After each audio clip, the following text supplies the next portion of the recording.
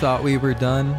You thought we weren't going to give you a podcast on Christmas Eve, a very special Christmas episode? Come on. This is Frighternity, and welcome to the true final episode of the year. How you doing, Sean? Merry Christmas.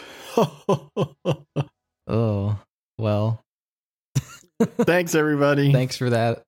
Have a good night. Good night, everybody. We wanted to give our first-year listeners a special gift, right, Danny? So we kept this little Christmas special under wraps, you could say. Yeah, the best present is the one you aren't expecting. You know, it's after you open all your other presents and your parents come around the corner with one more present for you.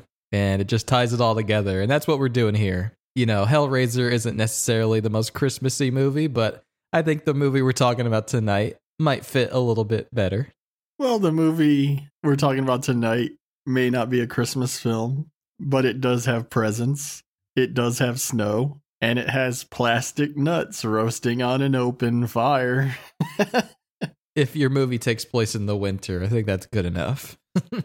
Yeah, and look, we know it's a busy time of year right now, but that's all the more reason for us to give you one last slice of horror-centric audio entertainment. From here on out, we plan to bring you 50 episodes a year. We'll be taking the last week and the first week of each year off. So we hope you can find some time to give the episode a listen over Christmas. But if not, no worries. You'll have an episode to enjoy between now and our Season 2 premiere, which will release on January 14th, 2022. That also gives you 2 weeks to catch up on any episodes you may have missed. So here we are, our very first Christmas special. The horror genre is not lacking in regards to Christmas-themed movies. We could have dipped our toes in one of the classics like Black Christmas, the Silent Night, Deadly Night series, Gremlins, Krampus, Christmas Evil, or maybe Jack Frost even. Oh no. I'm sure that one day we'll get to all those films, but I wanted to stray from the expected path a bit. For me, reflecting on childhood Christmas memories, nothing is better than being a young boy getting toys. And there is no better horror classic about a boy and his toy than Child's Play. We are taking it back to the original 1988 classic. So Danny, everyone knows Chucky. Everyone has heard of Child's Play. It's still a very active franchise, even just wrapping up its first season as a television series. But had you ever seen the original film? I had not seen the original film, and of all the iconic horror villains, Chucky was always the one that just, scared me and I wanted nothing to do with. I'm sure I'm not the only one who would wander into a Spencer's Gifts and then see that Chucky doll that was always on display and just be creeped out. I mean, as a kid, I just hated looking at Chucky. I hated thinking about Chucky. I wanted nothing to do with Chucky. But as an adult, and finally watching this movie, I can firmly say I'm a Chucky fan. So it's been a long time coming. It's a bit of character development here. But I do enjoy Child's Play, and I enjoy Chucky. Awesome to hear, man. I grew up with the Child's Play films. They were the perfect slasher film for kids. Not that they were actually made for children. I never got into merchandise in regards to the franchise. I never had a Chucky doll at home to torment you with. I never had shirts, posters. I've just seen these movies countless times. In all honesty, the movie I've seen the least in the franchise is this original film. As a kid, I think that the sequels are definitely more appealing. I'm talking 2 and 3. Not that Bride and Seed are bad, but those came out when I was older, so it's different. I was talking with Danny earlier. I mentioned Bride of Chucky is sort of like the new metal version of the Child's Play series. And I'd say Seed is almost the reality TV version. But as I've grown older, I've really come to appreciate the original film. It's fun to see where it all started. I've seen all of the films, and I like them all to varying degrees, and for different reasons. There isn't one that I outright dislike, though I will say not all of them are go-to films for me. The thing I appreciate the most about this original film is how it plays it straight. Of all the pre-2000s films in the series, it's the only one that's a straight horror film. The other ones are horror for sure, but they get campy. They get campier and campier as they go on. Not that that's a bad thing. It's just if you're a kid, and in all honesty, I think 2 is still my favorite, but the campy and colorful sequels are just more fun and work better for a younger audience. The original is campy to a degree, almost by default, due to the subject matter, but it's still played as a straight horror film, and I think you enjoy that more as an adult, and it works. Regardless of how much you know about Chucky or the franchise, no matter how many times you've seen the film or seen the sequels, the original has effective sequences of horror that don't lose their impact. I have to say that I became pretty obsessed with this film when Scream Factory released their collector's edition Blu-ray of it a few years ago. We don't discuss behind the scenes here at Fraternity, but I have to say that those discs were loaded with some of the absolute best bonus features. It's just incredibly impressive to look at all of the work that went into bringing Chucky to life for the very first time. And what's more is that the results are equally, if not more, astounding. The work paid off. So, this is our Christmas party. I'm sipping on some eggnog here. Danny's got a drink by his side, so let's have a toast to Child's Play and Chucky. And let's toast to Christmas and New Year's and to boys with their murderous toys. Absolutely. Let's have a toast, get our drink on, and talk about this wonderful movie. Before that, Danny, why don't you tell these fine viewers where they can send us some Christmas well wishes? Of course. You can follow us on Twitter. Our @ is @Fraternity. That's @Fraternity. You can like our tweets. We give updates on when the episodes are coming out. That's every Friday is a new episode. And we do YouTube uploads every Wednesday. You know, if you want to keep up to date on what we're doing, go follow us on Twitter. Follow us on YouTube. If you go into YouTube, you type in Fraternity, you'll find our YouTube channel where we're uploading previous episodes with a little bit of a visual twist. And you're just going to have to go over there and see. So go like, comment, subscribe, click the bell so you get notified on whenever those uploads go up. That's every Wednesday. And you can email us if you have any questions, comments, anything at all. You just want to say hi. Send us Merry Christmas. We'd love to hear from you. You can email us at fraternity@gmail.com. That's fraternity@gmail.com. Send us an email and we'll do our best to get back to you. How's our quest for 1,000 downloads by the end of the year going? This episode should help. Yeah, we're closing in on 700, which I gotta say, thank you everyone. We're getting closer and closer every week. Yeah, hopefully by the end of the year, we will have 1,000 downloads. That would just be the ultimate Christmas present for us. That's what we want in a big box. We don't want a good guy doll. We want 1,000 downloads of our podcast. And it would just mean a lot. You know, this year has just been crazy.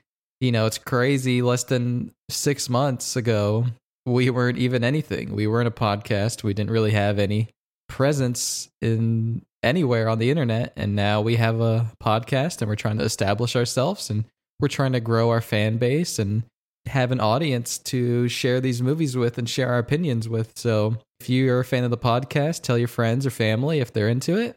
And, you know, when you're sitting roasting Chester's nuts by the fire, why don't you throw on an episode of Fraternity? Because it would help us out. Awesome. And yeah, thank you so much to everyone who's checking us out right now and has been all year. You are honorary brothers and sisters of Fraternity to me if you've taken this journey with us on year 1. So thank you, thank you, thank you. And with that, let's get right into it. We open with Detective Norris on foot and in hot pursuit of the Lakeshore Strangler, Charles Lee Ray. We get a shootout as Chucky, as we'll call him from here on out, runs for a waiting van driven by his accomplice Eddie. Chucky ends up getting shot in the leg, and as a squad car closes in, Eddie decides to cover his own ass and leaves Chucky behind.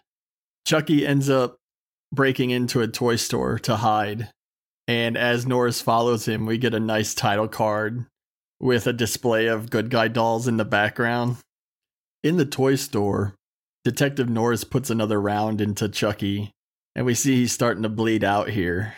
And he screams throughout the store of how he's going to get revenge on Norris and Eddie, no matter what. Yeah, like, Brad Dourif, who's a wonderful actor. Hell yeah. Is Charles Lee Ray and is the voice of Chucky. And this is the one time in the film that we do get to see Brad Dourif act as Charles Lee Ray. And I think he just does it in a way where you're immediately captured and you immediately know what kind of guy Ray is. You know what I mean? Like, you know what kind of guy Chucky is. And it goes a long way in establishing Chucky as a character and just making him more believable. I really got to give my hats off to Brad Dourif, just for making this character really come to life. Yeah, definitely. We can see that he's bleeding horribly here, and he ends up collapsing into the display of good guy dolls. He's saying how he needs to find a body, and he notices one of the dolls and starts to take it out of the box. We then witness him perform a voodoo ritual upon the doll, and a lightning storm starts building outside, and this lightning bolt crashes down into the building and just causes this massive explosion. Yeah, this is number one of 2 awesome explosions in this film. And when I say awesome explosion, I really mean it, because this store just gets obliterated. It's like a bomb went off. Yeah, they were definitely doing some demolition for wherever they were filming a few times. I mean, this explosion is so big, it knocks Detective Norris out of the store. Yeah, he survives, though, and he ends up going back inside and finding the lifeless body of Chucky. But we get this ominous look at the doll's face. The next morning, we meet young Andy Barkley cooking breakfast for his mother. And this is quite the breakfast here. Yeah, Andy is making breakfast in bed for his mom, Karen, and he pours an obscene amount of cereal into this bowl and then even more amount of milk into the bowl to where it's just overflowing and spilling all over the tray. And then he has some toast going in the toaster and it comes out charred black. And then he puts this gigantic glob of butter on the burnt toast. I love it in movies when they allow a young child to just do a ridiculous amount of damage. Yeah, I really, really enjoyed this scene with Andy. And while this is all going on, there's the Good Guy television cartoon going on in the background. Yeah, let's talk about the Good Guy stuff. Because Andy is watching the Good Guy show on television. He's dressed in Good Guy clothes. Even the cereal he pours is Good Guy brand. And I think we all had something like this growing up, right? Yeah, absolutely. There's definitely some sort of toy brand, with each generation that was just immensely popular and you just had everything of it, For me, it was Pee-wee Herman. I loved the movies. I loved Pee-wee's Playhouse. If I missed Pee-wee's Playhouse, it wrecked my Saturday morning. And I had a Pee-wee Herman doll. Thankfully, my Pee-wee Herman doll didn't come to life and try to kill me. I don't know who's creepier, Chucky or the Pee-wee doll. Yeah, I think there's a bit of a missed opportunity here that there's no killer Pee-wee Herman doll movie. The possibilities are endless. Well, I just wanted to talk about how much I appreciate all the Good Guy lore going on here in this scene, because it really does establish and make the Good Guy brand really feel real. You got to think that whole cartoon was animated. That Good Guy cartoon, someone animated that and they wrote the catchy theme song for it that's playing throughout this scene. And then the box design of the Good Guy dolls is really eye-catching. And it just goes a long way, these little details that make... I think this is the reason, I was really thinking about it, why is Chucky, he is so popular and well-known, and he's really established himself in pop culture. And I think this scene is that reason, or at least a part of it, because they really did go out of their way to make the Good Guys brand feel real and feel real in this universe and feel like you could actually go out and get a Good Guy doll. It isn't just some nameless doll. I think it makes Chucky scarier because the Good Guy dolls are supposed to be good and a nice toy. And when you take Chucky and he becomes evil, I think it just works way better. Yeah, they really do bring the good guy craze, you could say, to life. Andy wakes up his mother in bed with that killer breakfast, and not long after that, we're off to opening Andy's presents, because we learn it's Andy's birthday today. And when Andy goes to open his present, we see a news report about the death of Charles Lee Ray, but Andy's mom mutes it. I like that world building too, like you see the Charles Lee Ray stuff in the background. Yeah, it makes the movie feel whole, all this interconnected stuff. I think this scene is really underrated in all the lore that it really brings to the table, and it makes the movie just feel real. And I think it goes a long way in making the movie believable. And I think you have to do that if you want to make a child's doll turned killer able to stay on its own. And I think that's why Chucky is such a pop culture icon. So Andy rips into the big box, and unfortunately, he finds clothes. Specifically a pair of jeans. And these are some thrift store jeans. And why these jeans were in this gigantic box is a mystery we may never know. We can see the disappointment on Andy's face. His mom tells him to open the smaller gift, and he ends up getting a good guy tool set. And he tells his mom he wants a good guy doll, but she explains that she just couldn't afford it at the moment.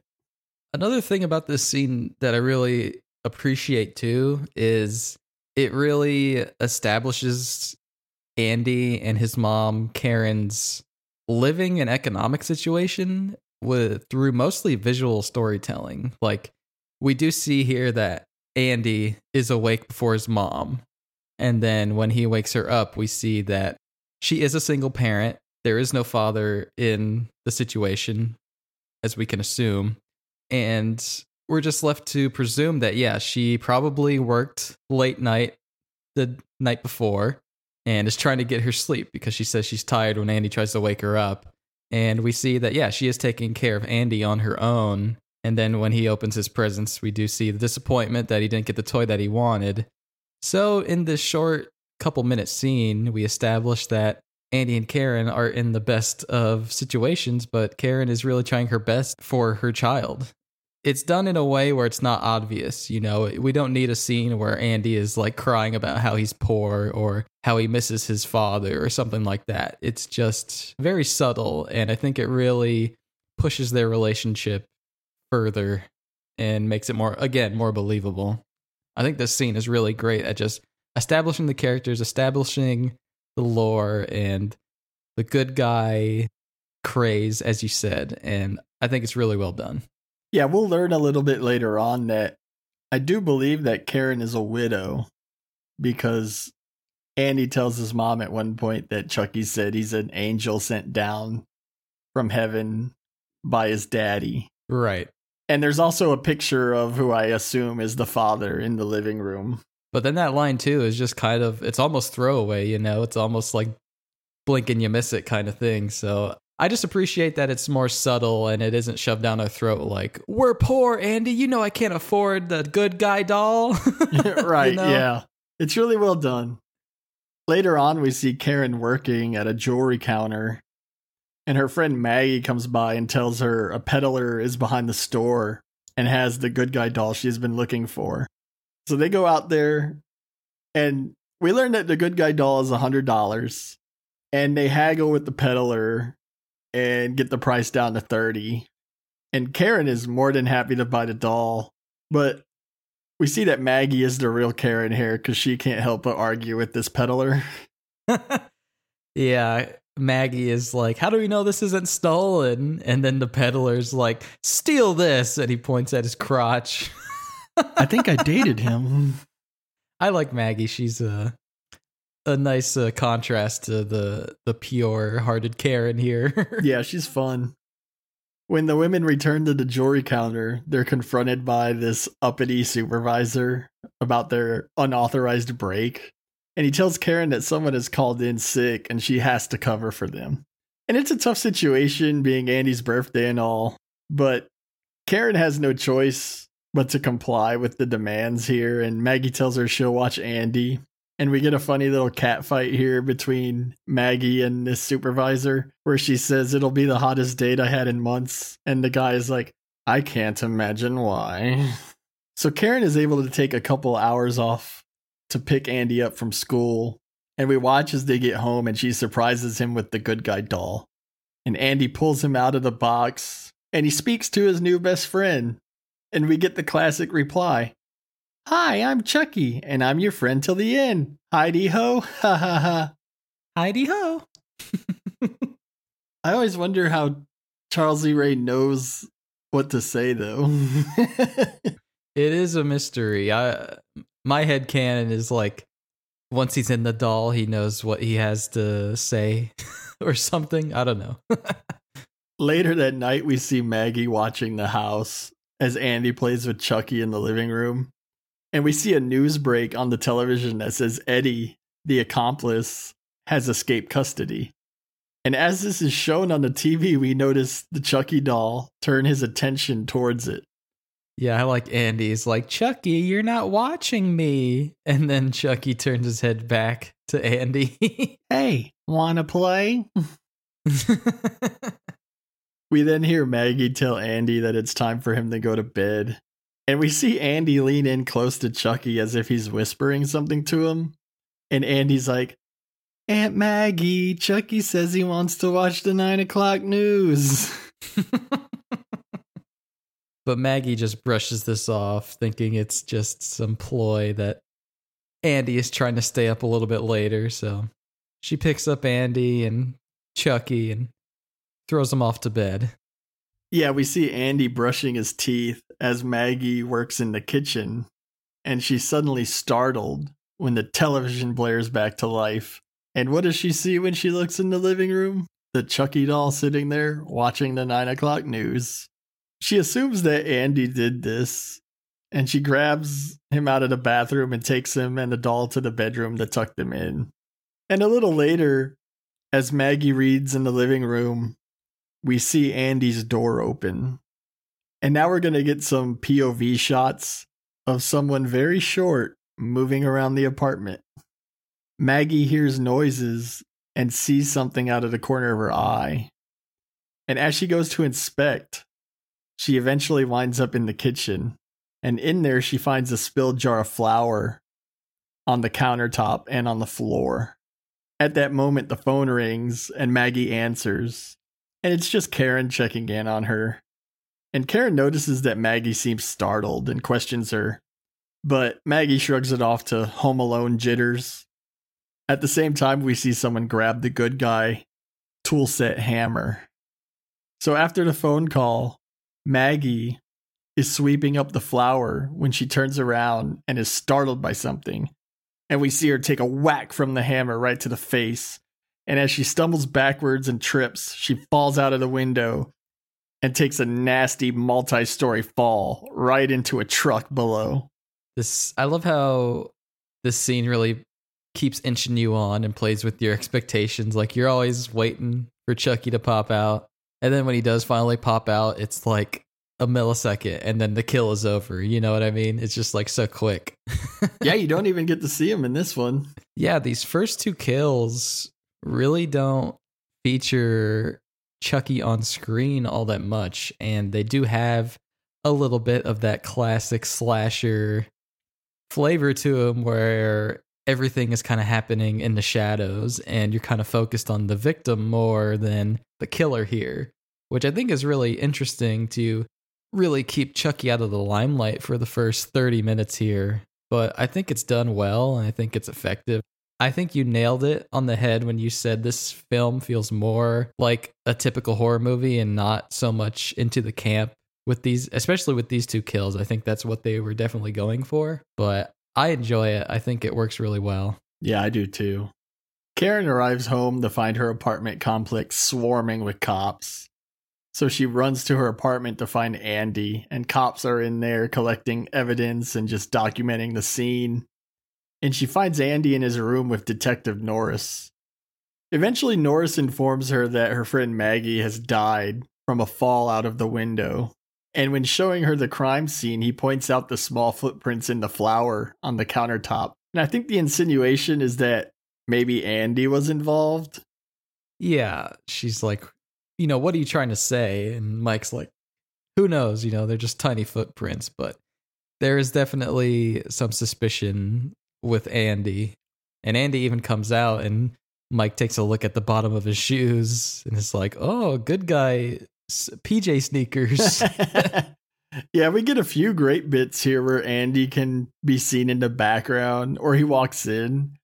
But it's pretty clear he's being directed by Chucky. He even says, Chucky wants to know what's going on. I like how the protective mother and Karen quickly shuts Norris's line of questioning down and just tells them to leave. But back in the bedroom, Andy notices the flour stains on the bottom of Chucky's shoes. And he runs out to tell his mom and the detective before he does leave. But of course, this is an impossible situation. And I love situations in horror films like this where you can't possibly hope to rationally explain this to any reasonable person, especially when you're a little kid. Yeah, it's one thing when you're trying to tell someone there's a killer doll. It's another thing when you're 4 or 5 years old and really no one's going to believe anything you say at all. So it really is this perfect mix that just blends so well into this horror slasher film. The detectives leave, and in the elevator we see that Norris has bagged the hammer as evidence and gives it to his partner. And afterwards, Karen is washing her face, and she hears Andy talking in his room. But this isn't some normal play talking. It sounds like he's conversing with someone. Yeah, and Karen enters the room, and she asks Andy who he's been talking to this whole time. And then Andy innocently replies that he's been talking to Chucky and that Chucky's been telling him all sorts of things. And Chucky has told Andy that his real name is Charles Lee Ray. And then Chucky has also said to Andy that he was sent from heaven by his father to play with him. Chucky also told him one of the best lines in the movie when Andy says, Chucky said that Aunt Maggie was a real bitch and got what she deserved. Yeah, that line's hilarious. And it's just coming from the innocent, rose-cheeked Andy is just perfect, It's just so funny.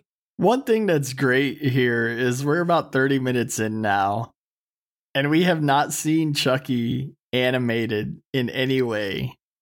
And it's really fun because we hear Andy talking about this conversation he's been having with Chucky. And after we've seen the whole movie, like in retrospect, you can think about it and just imagine what was really happening, Yeah, clearly Chucky was trying to play Andy here and try to, coerce him and manipulate him. Yeah, after Andy delivers that great line, Karen rightfully kind of freaks out on him because clearly Karen has no reason to believe this either. And she's telling Andy to stop lying. And Andy plays along since he's in a no-win situation. So Karen tucks him and the doll into bed. And once she leaves, Andy tries to talk to Chucky. But we see the doll is aware that Karen is still standing outside the door. And so he replies to Andy with one of his preset lines to throw her off the trail. Yeah, I really love when Karen is questioning Andy and it's like, why would you say something so terrible about your Aunt Maggie? And innocently replies, I didn't say it, Chucky did. I know we're talking about a movie that features the soul of a serial killer trapped in a doll, but this next bit is my least favorite sequence in the film. It's just a bridge too far for me. Even with everything going on in the film, I just struggle to buy it. Because Andy and Chucky skip out on school and take public transit to the gritty side of Chicago. And Chucky is directing Andy, and they're traveling to the hideout where Chucky anticipates finding Eddie and killing him. Yeah, and this isn't a bad part of the neighborhood, to say the least. There's vagrants all around when they get off the train. And I agree, it does go a little far, and it almost breaks your suspension of disbelief a little bit, especially seeing Andy, who's literally not much bigger than a good guy doll, on the train alone. But at the same time, I think it's so absurd that I'm okay with it. It's just like funny. And I could totally buy that no one would even care if they saw this kid on the train alone. They're just like, whatever. Different times, I guess, right? So Chucky does find Eddie squatting in some rat-infested shithole, and he ends up blowing out the pilot light on the stove and turns the gas on. And after Eddie is startled by some sounds, he ends up firing his gun in the house, and here comes the second massive explosion in this film. This house is just obliterated when Eddie comes through the door and fires a shot, and the gas in the air caused this gigantic explosion, and this house is just no more. It's just wood and foundation and walls and roof and shingles. It's like if you dropped a Lego set. It's just completely destroyed. More importantly, Eddie is no more. Right, and Eddie is long gone too. So one half of Chucky's revenge has been fulfilled. I will say, if there's one thing I would knock about this first film, it is these little detours that involve Charles Lee Ray wrapping up his loose ends. We get 2 more of them later on, but they're a little more fun than this, I think. And the next 2 films become more singularly focused on Andy. And that's where this movie is at its best too. Again, I appreciate the fact that this film plays it straight in the horror department. With that said, it's still difficult to overlook some of the logistical problems in regards to these sequences, especially when Andy's dragged along. I definitely think Child's Play is definitely at a high point when it involves Chucky and Andy. But in a minute here, this movie is going to shift from Chucky and Andy to Chucky and Karen's going to kind of take the limelight for the next half hour, and I think it works. I'll talk a little bit more later on why I think it all works out in the end. Okay. But I definitely see your point. Yeah, I don't mind when Karen takes the lead at all. It's just these little excursions that drop the ball a little bit for me. When he first went to school, I thought he was gonna like do some shit at the school. But then when he leaves, I'm like, okay, well, that's not what I expected. Karen enters a police station and finds Detective Norris. We see his partner talking with Andy in an interrogation room. Karen enters and tells Andy that he needs to tell the truth or else they're going to take him away from her. And Andy shakes Chucky, and he's trying to get Chucky to tell the truth and talk. And Chucky delivers another programmed line, and like Andy punches Chucky. Yeah, I like Andy's anger here. Like, he's like, he told me he'd kill me if I told anyone the truth. He's doing it on purpose. Yeah, it's like Andy's really pleading here, trying to get Chucky to talk, but he just comes off as crazy. We then hear the voice of a doctor who's been watching all of this from the two-way mirror. And he tells Karen he's seen enough and he thinks it's best if Andy goes to the hospital for a few days. So we see Karen arrive home alone with Chucky. And she sits him down on the couch and demands that he speak to her. And he does his little blink and turn of the head and delivers the "I like to be hugged" line. So Karen enters the kitchen and she looks at the box. And all of a sudden, the batteries that came with the doll fall out on the floor. Such a perfect oh shit moment, you know? Because immediately Karen is off put. She's like, this fucking doll has been talking and these batteries are right here. So now Karen has to go over and grab the Chucky doll and very tensely check the back of it to see if there are any batteries in it or not. And sure enough, there are no batteries inside Chucky. And as soon as she finds out this information, Chucky turns his head 180 degrees and then says one of his preset lines, which absolutely startles Karen, and she drops Chucky on the ground. "Hi, I'm Chucky, wanna play?" He delivers it pretty aggro, right? Hi, I'm Chucky. Wanna play? You got to think Chucky knows he's in trouble too. Yeah, he realized he's like, as much as it's an oh shit moment for her, it's an oh shit moment for him too, right? Yeah, both parties are at the edge here. Like, shit, one of us has got to do something. So, like you said, she drops the doll and it rolls under the couch, and she retrieves it and starts demanding that it speak. And Karen walks over to the fireplace and lights it up. And she threatens the doll with being tossed into fire. And this is where we see Chucky come to life for the first time. And boy, is this one vulgar doll. You stupid bitch, you filthy slut, I'll teach you to fuck with me. I'll teach you to fuck with me. What were your thoughts when he first came to life? It's just perfect. I just love how as soon as his life was in danger, Chucky just blows all his cover and is like, you fucking slut. And just starts attacking Karen. Like, yeah, he's stuck. Like, there's nowhere for him to go at that point except become aggro with her.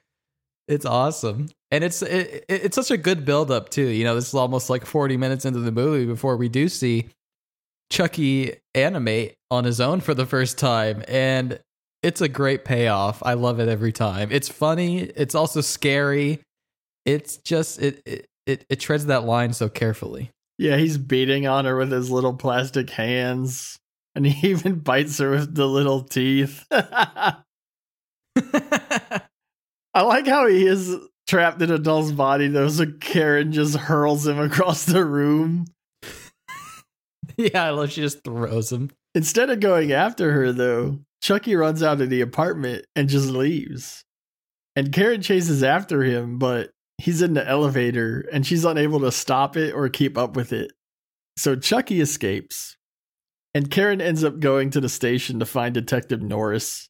And she starts to tell him the far out tale of Chucky and the batteries.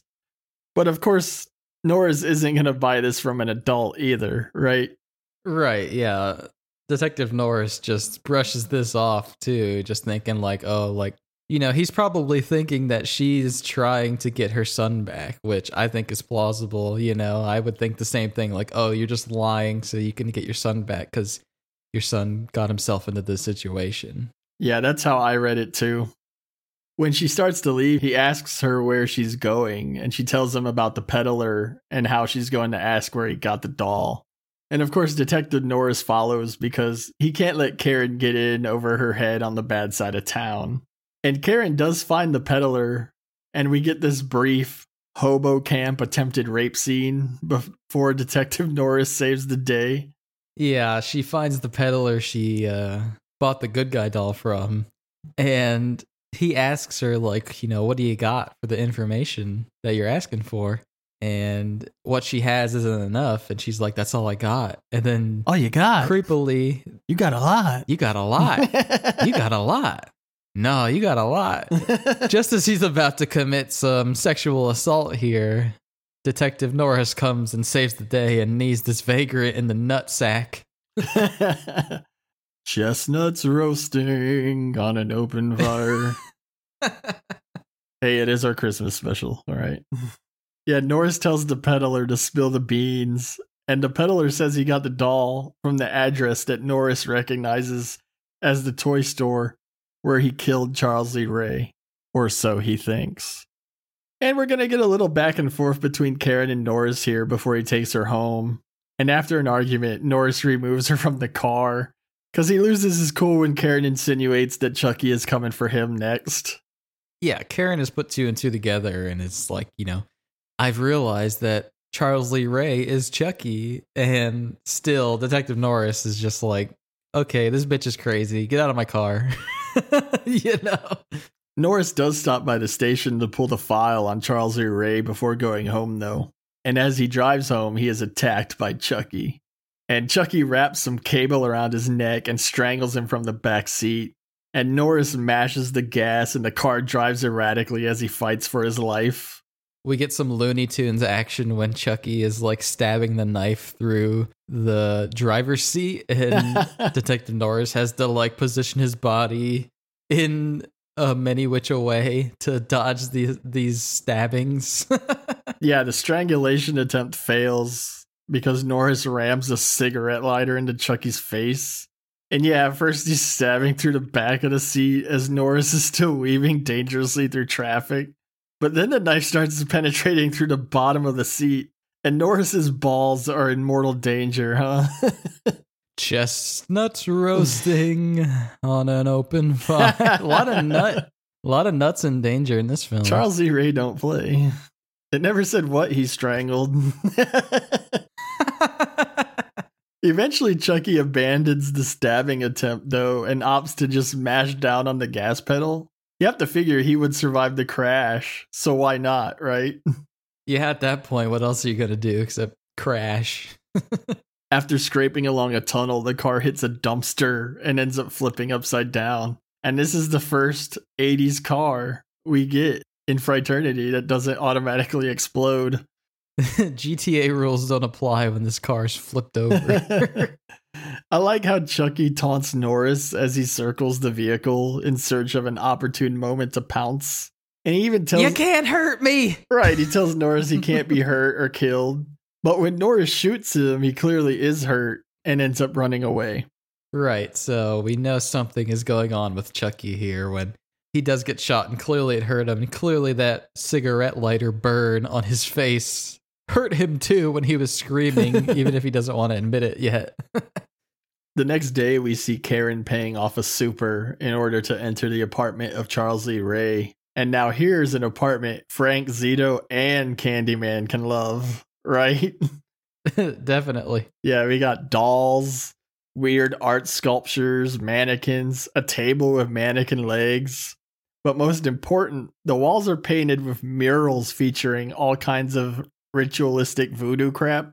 Yeah, and this mural just covers the entire apartment from wall to wall. Oh, thank you, mighty Damballa, for life after death. Norris sneaks up on Karen and informs her that Charles Lee Ray's nickname was Chucky.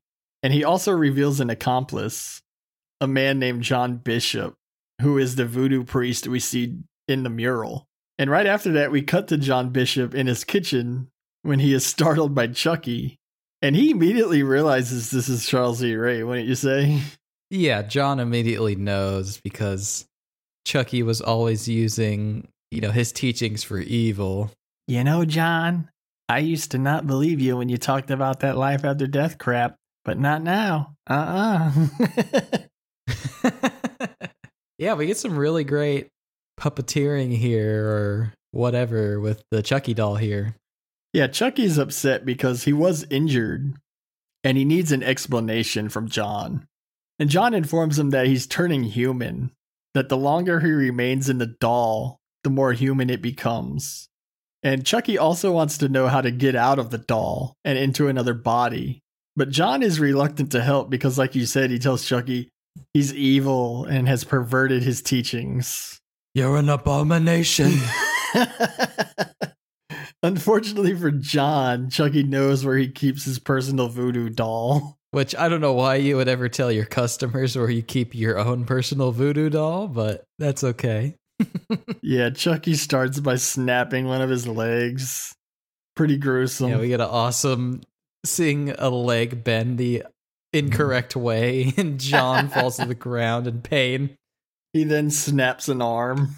Finally, John pleads with Chucky and tells him he'll tell him what to do next, and John tells him he has to transfer his soul into the first person he ever told that he was actually human. And of course, the person Chucky first told that he was human wouldn't be none other than Andy. I'm gonna be 6 years old again, John.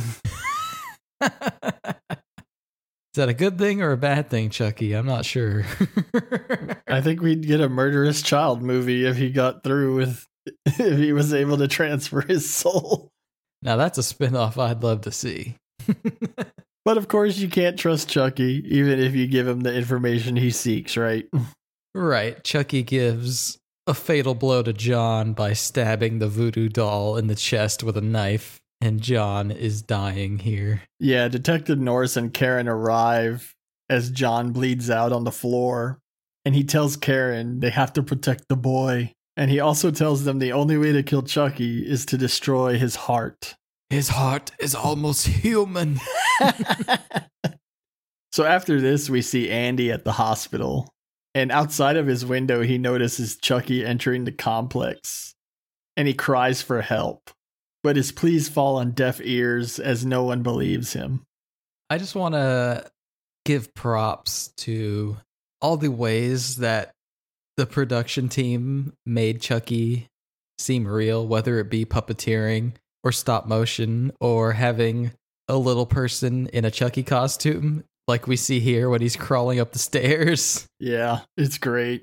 It all goes a long way in making Chucky really feel real and feel alive. And it's all blended together seamlessly, so I wanted to just, stop and appreciate that because, yeah, we do see Chucky coming up the stairs and it's obviously a guy in a costume, but it works well. Yeah, like I said, the bonus features on my Blu-ray of this are just top notch in showing you everything they went through, whether it was creating the dolls up to the puppeteering. Really fantastic work all around by everyone involved in this film. And you have to give it its respect because it's the first time, Yeah, that's another thing too. Like they had to make all those good guy doll boxes, They had to make probably multiple good guy dolls, It's just it shows a commitment that, unconsciously I think you appreciate, and I think that's why we latch on to Chucky because it is a labor of love. Well said. We see Chucky enter the room after stealing a set of keys, but Andy pulls the old pillow under a blanket gag on him. Yeah, I like Chucky crawling up on the bed and going to stab him, and then he reveals the sheets, and then it's just a pillow. Poor Charles Lee Ray, he fell for the old trick. Andy escapes into the hospital and runs through the building, but eventually the doctor stops him in a room and attempts to sedate him. And Andy is pleading with him as we see Chucky is in there. I think we also had a scene where Chucky dive bombed Andy in his room. They have a bit of a scuffle here. But we see Chucky grab a scalpel and stab this doctor in the leg. He then throws some shock treatment headgear on him and turns it on. And we get to watch as this doctor smokes. His face is turning black and blood is pouring from his eyes and mouth. Pretty grisly kill. Yeah, it's some simple makeup and effects, but it works. It's fun. Yeah, Karen and Detective Norris are just a step behind at this point, and we see them arrive at the hospital. And Norris talks to his partner while Karen talks to a little girl, and she figures out that Chucky was there. And she tells Norris that Andy would go home if there was trouble. So here we go, heading into the climax now. Yeah, we see that Andy is just a bit ahead of Chucky, who's chasing him. And Andy gets into the apartment, and he barricades the door, and he hides himself in the closet before finding a bat. And then Andy chooses violence, and he's ready for Chucky at a moment's notice as he wields this bat. We get a brief shot of an old couple riding on an elevator, and they notice the Chucky doll. And the old lady makes a quip about the doll being ugly. And as the elevator keeps going up after they exit, we get a nice comedic, "Fuck you." Fuck you. Yeah, it's great. There's these little bits of comedy spruced throughout this horror flick that obviously stuck with people and turned Child's Play and Chucky into a franchise. Hell yeah. So we see Chucky enter the apartment through the fireplace. And we get some nice Chucky stalking here with the knife and seeing his shadow on the floor. But he finds Andy and a chase ensues. And Chucky winds up knocking Andy out with the bat in the living room. And while Andy's laying there unconscious, we see Chucky begin to perform the voodoo soul swapping ritual. And around the same time, Karen and Detective Norris arrive. And they get into the apartment just in time to interrupt the ritual. They toss Chucky aside to rescue Andy. And Detective Norris ends up taking a knife slash to the leg. And he gives Karen a gun as he goes to pursue Chucky. He enters the master bedroom and gets attacked while looking under the bed. Chucky beats Norris with the bat, but is shot by Karen before finishing him off. And after that shot, the gun jams, and Chucky gives chase to Karen. And I just want to say, it's so funny how Chucky just goes flying whenever he gets shot. It's awesome. I just love how he gets blown away multiple times in this climax here. It's awesome. Chucky attacks Karen in the living room as Andy watches on. And she gets the upper hand when she tosses him into the fireplace, and she blocks it with the grate. And she's struggling to get the matches as Chucky pounds on the grate to get out. So she asks Andy for help as he watches on, paralyzed by fear. But eventually he jumps into action and grabs the match. And as he strikes it, Chucky looks up and pleads, "Andy, we're friends till the end, remember?"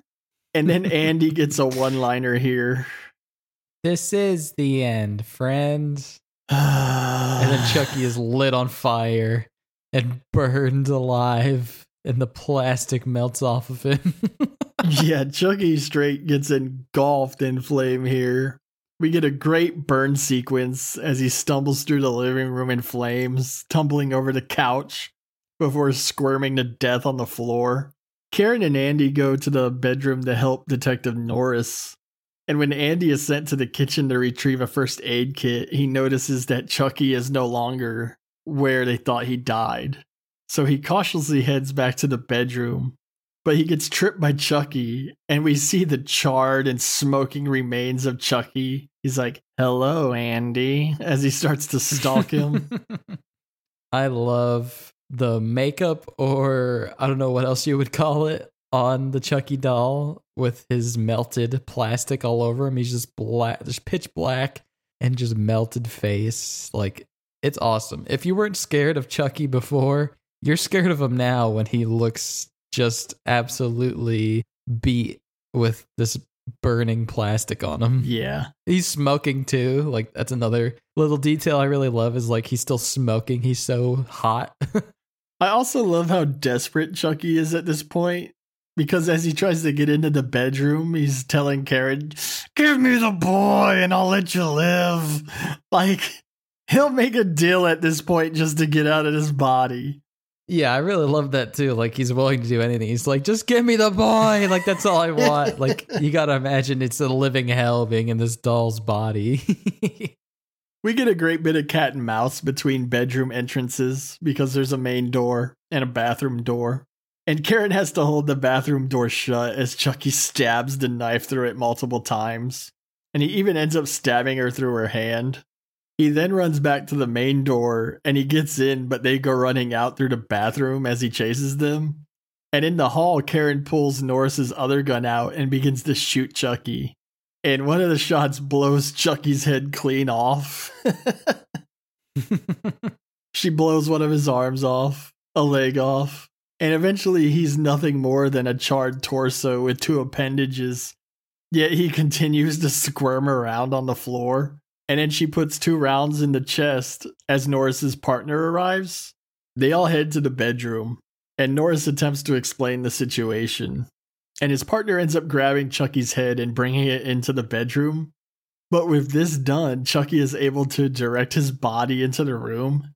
And bursting through the vent, Chucky's body grabs the partner by the throat. And the partner manages to break the doll's grip and toss the body across the room. And Norris fires one final shot through Chucky's chest. And the shot penetrates the heart as we see blood splatter on the wall as Chucky goes flying one more time. I love that blood splatter when Mike finally gets a shot through Chucky's heart, and then the doll falls backwards. It's awesome. Brilliant stuff. Chucky delivers the "wanna play" line one final time before dying. With his melted face. The 4 survivors realize it's going to be a tall task to get anyone to believe their insane story. And Andy takes one last look at his coveted toy. And that's the end of our movie. Yeah, I really love in this final scene when, Detective Norris is like, he says to his partner, do you believe me now? And his partner says, yeah, I believe you, but who's going to believe me? And there's just this aspect of the burden of truth with the characters in this film that I really enjoy. And it is really realistic, as realistic as you can be in a killer doll movie. But it's like, yeah, like whoever encounters Chucky is all of a sudden has this monumental task of making someone else believe that Chucky is real and tried to kill me. And it's just interesting. It's like, yeah, like what is going to happen to these people after, they survive this attack? Like, how can you explain all this away if you can't get anyone to admit into believing that a killer doll was on the loose? So that's Child's Play, Danny. Got any final thoughts? Yeah, like I said, it's a great film. I think it's paced really well. I think it has interesting kills. I do appreciate all the world building and lore that go into the good guy dolls and Chucky and Charles Lee Ray. And I love that it establishes Andy and Karen, their situation, their kind of family aspect. I do like Detective Norris, even though he's pretty simple of a character. He's kind of, a good cop, and it takes him a while to come onto their side until he's had his own experience with Chucky. But I do think his actor does a good job, and he's believable. I do like him as a character. And yeah, I think it's a solid movie. It's really good. I really enjoy this film. And of course, I love Chucky. I love everything that goes into making Chucky feel real and feel authentic. And it wasn't an easy task. I don't think at all it was an easy task into making Chucky feel believable. I think it'd be easy to just say, here's a killer doll and that's it. But they really didn't do that. They really took their time and tried to craft good guy dolls and Chucky into being this believable thing. And my hat is off to them. All the production in this film, I think they did fantastic. So that's where my love goes to. And so, yeah, I love this movie. It's awesome. Awesome, man. So did you find yourself a Christmas special favorite kill? My favorite kill, it might be a bit weird. I don't know, because I don't think any of the kills are necessarily like the goriest or the best or the most scary. I think the kills are all pretty equal and they're a bit sparse. But my favorite kill, I'm going to have to go with Maggie falling out of the apartment window. Cool. I think the build up here, I think it's done really well. It's paced really well, and you get a couple of fake out scares. And then finally, when Chucky does attack, it's immediately, here's a hammer to the eye. You fell out the window. Now you're dead. It's so quick. It happens in less than 5 seconds, and then it's over. And it's just like, holy shit, that was crazy. And it comes when you least expect it. And I really appreciate it. And I don't know, falling out of a building, that's just a cool kill to me. Good choice. How about you, Sean? Favorite kill? I think it's fairly undisputed that Chucky always gets the best deaths in all of the films. And this first one is as good as any. The burnt to a crisp Chucky design is one of the best looks he ever gets. It's incredible to look at, super effective, super creepy. It's worth watching the rest of the film just to see these effects. He's set ablaze. We get an awesome burn. He's dismembered with bullets, getting his head blown clean off. He loses an arm and a leg and just keeps crawling. Then the final nail in the coffin when they finally shoot him in the heart and you see blood splatter against the wall and a doll go flying backwards one final time. Chucky it is for me, man. And probably will be each and every time we watch one of these movies. Hey, that's fair. And I totally probably would have picked Chucky too, but I do appreciate the Maggie kill. I really do. But yeah, it's a great fall. We really get an actress falling out of a window there too. There's some great money behind effects and stunts in this movie. Yeah, again, I just think the production and all the behind the scenes stuff really knocks it out of the park here in making Child's Play a step above anything else. So I appreciate it. So how about a favorite scene? My favorite scene, it's tough, but I think I got to go with when Karen is alone with the Chucky doll and is trying to get it to talk. Okay, that's going to be mine too. Cool. Well, again, I think the build up to this is awesome. You know, it's 30 minutes without really seeing the Chucky doll ever be reanimated. We're only given implications of it through Andy. And then finally, when Karen is threatening to throw Chucky into the fire, is when he comes alive and is like, "You stupid bitch." You know, he just lets loose all formality and is just screaming at her and just starts attacking her and biting her. It's just a perfect introduction to the Chucky that we know and love. And it fits so well. It's well executed. It couldn't have come a more perfect time. I love it. It just works. Yeah, for me, it comes down to those batteries falling out of the box. Because like I've done multiple times, I applaud this movie for playing the horror straight. And this bit is the pinnacle of those efforts. I don't care how many times you've seen this movie, if you've seen all the Chucky films, this is tense shit, and it just works. It's just a perfect oh shit moment. Like you said, it's like, oh shit. Yeah, exactly. That's exactly how I feel about it. And then Karen goes to confirm her suspicions, and we get that fantastic jump scare where Chucky turns his head around and is like, "Hi, I'm Chucky, wanna play?" What can you even do? And yeah, not to mention, this leads into the first scene ever of Chucky truly coming to life and delivering all that filthy dialogue. They say the classics never go out of style. And in regards to this scene, it's true. Well, that was Child's Play. And with that, this truly is the end of Fraternity Season 1. It is. And I just want to wish everyone a Merry Christmas and a Happy New Year. And we will see you all right back here on January 14th for the beginning of our first full year. Again, that's January 14th. So mark your calendars. I'm very meticulous. And I and Danny can assure you, we have so much planned and in the works for you. You don't want to miss it.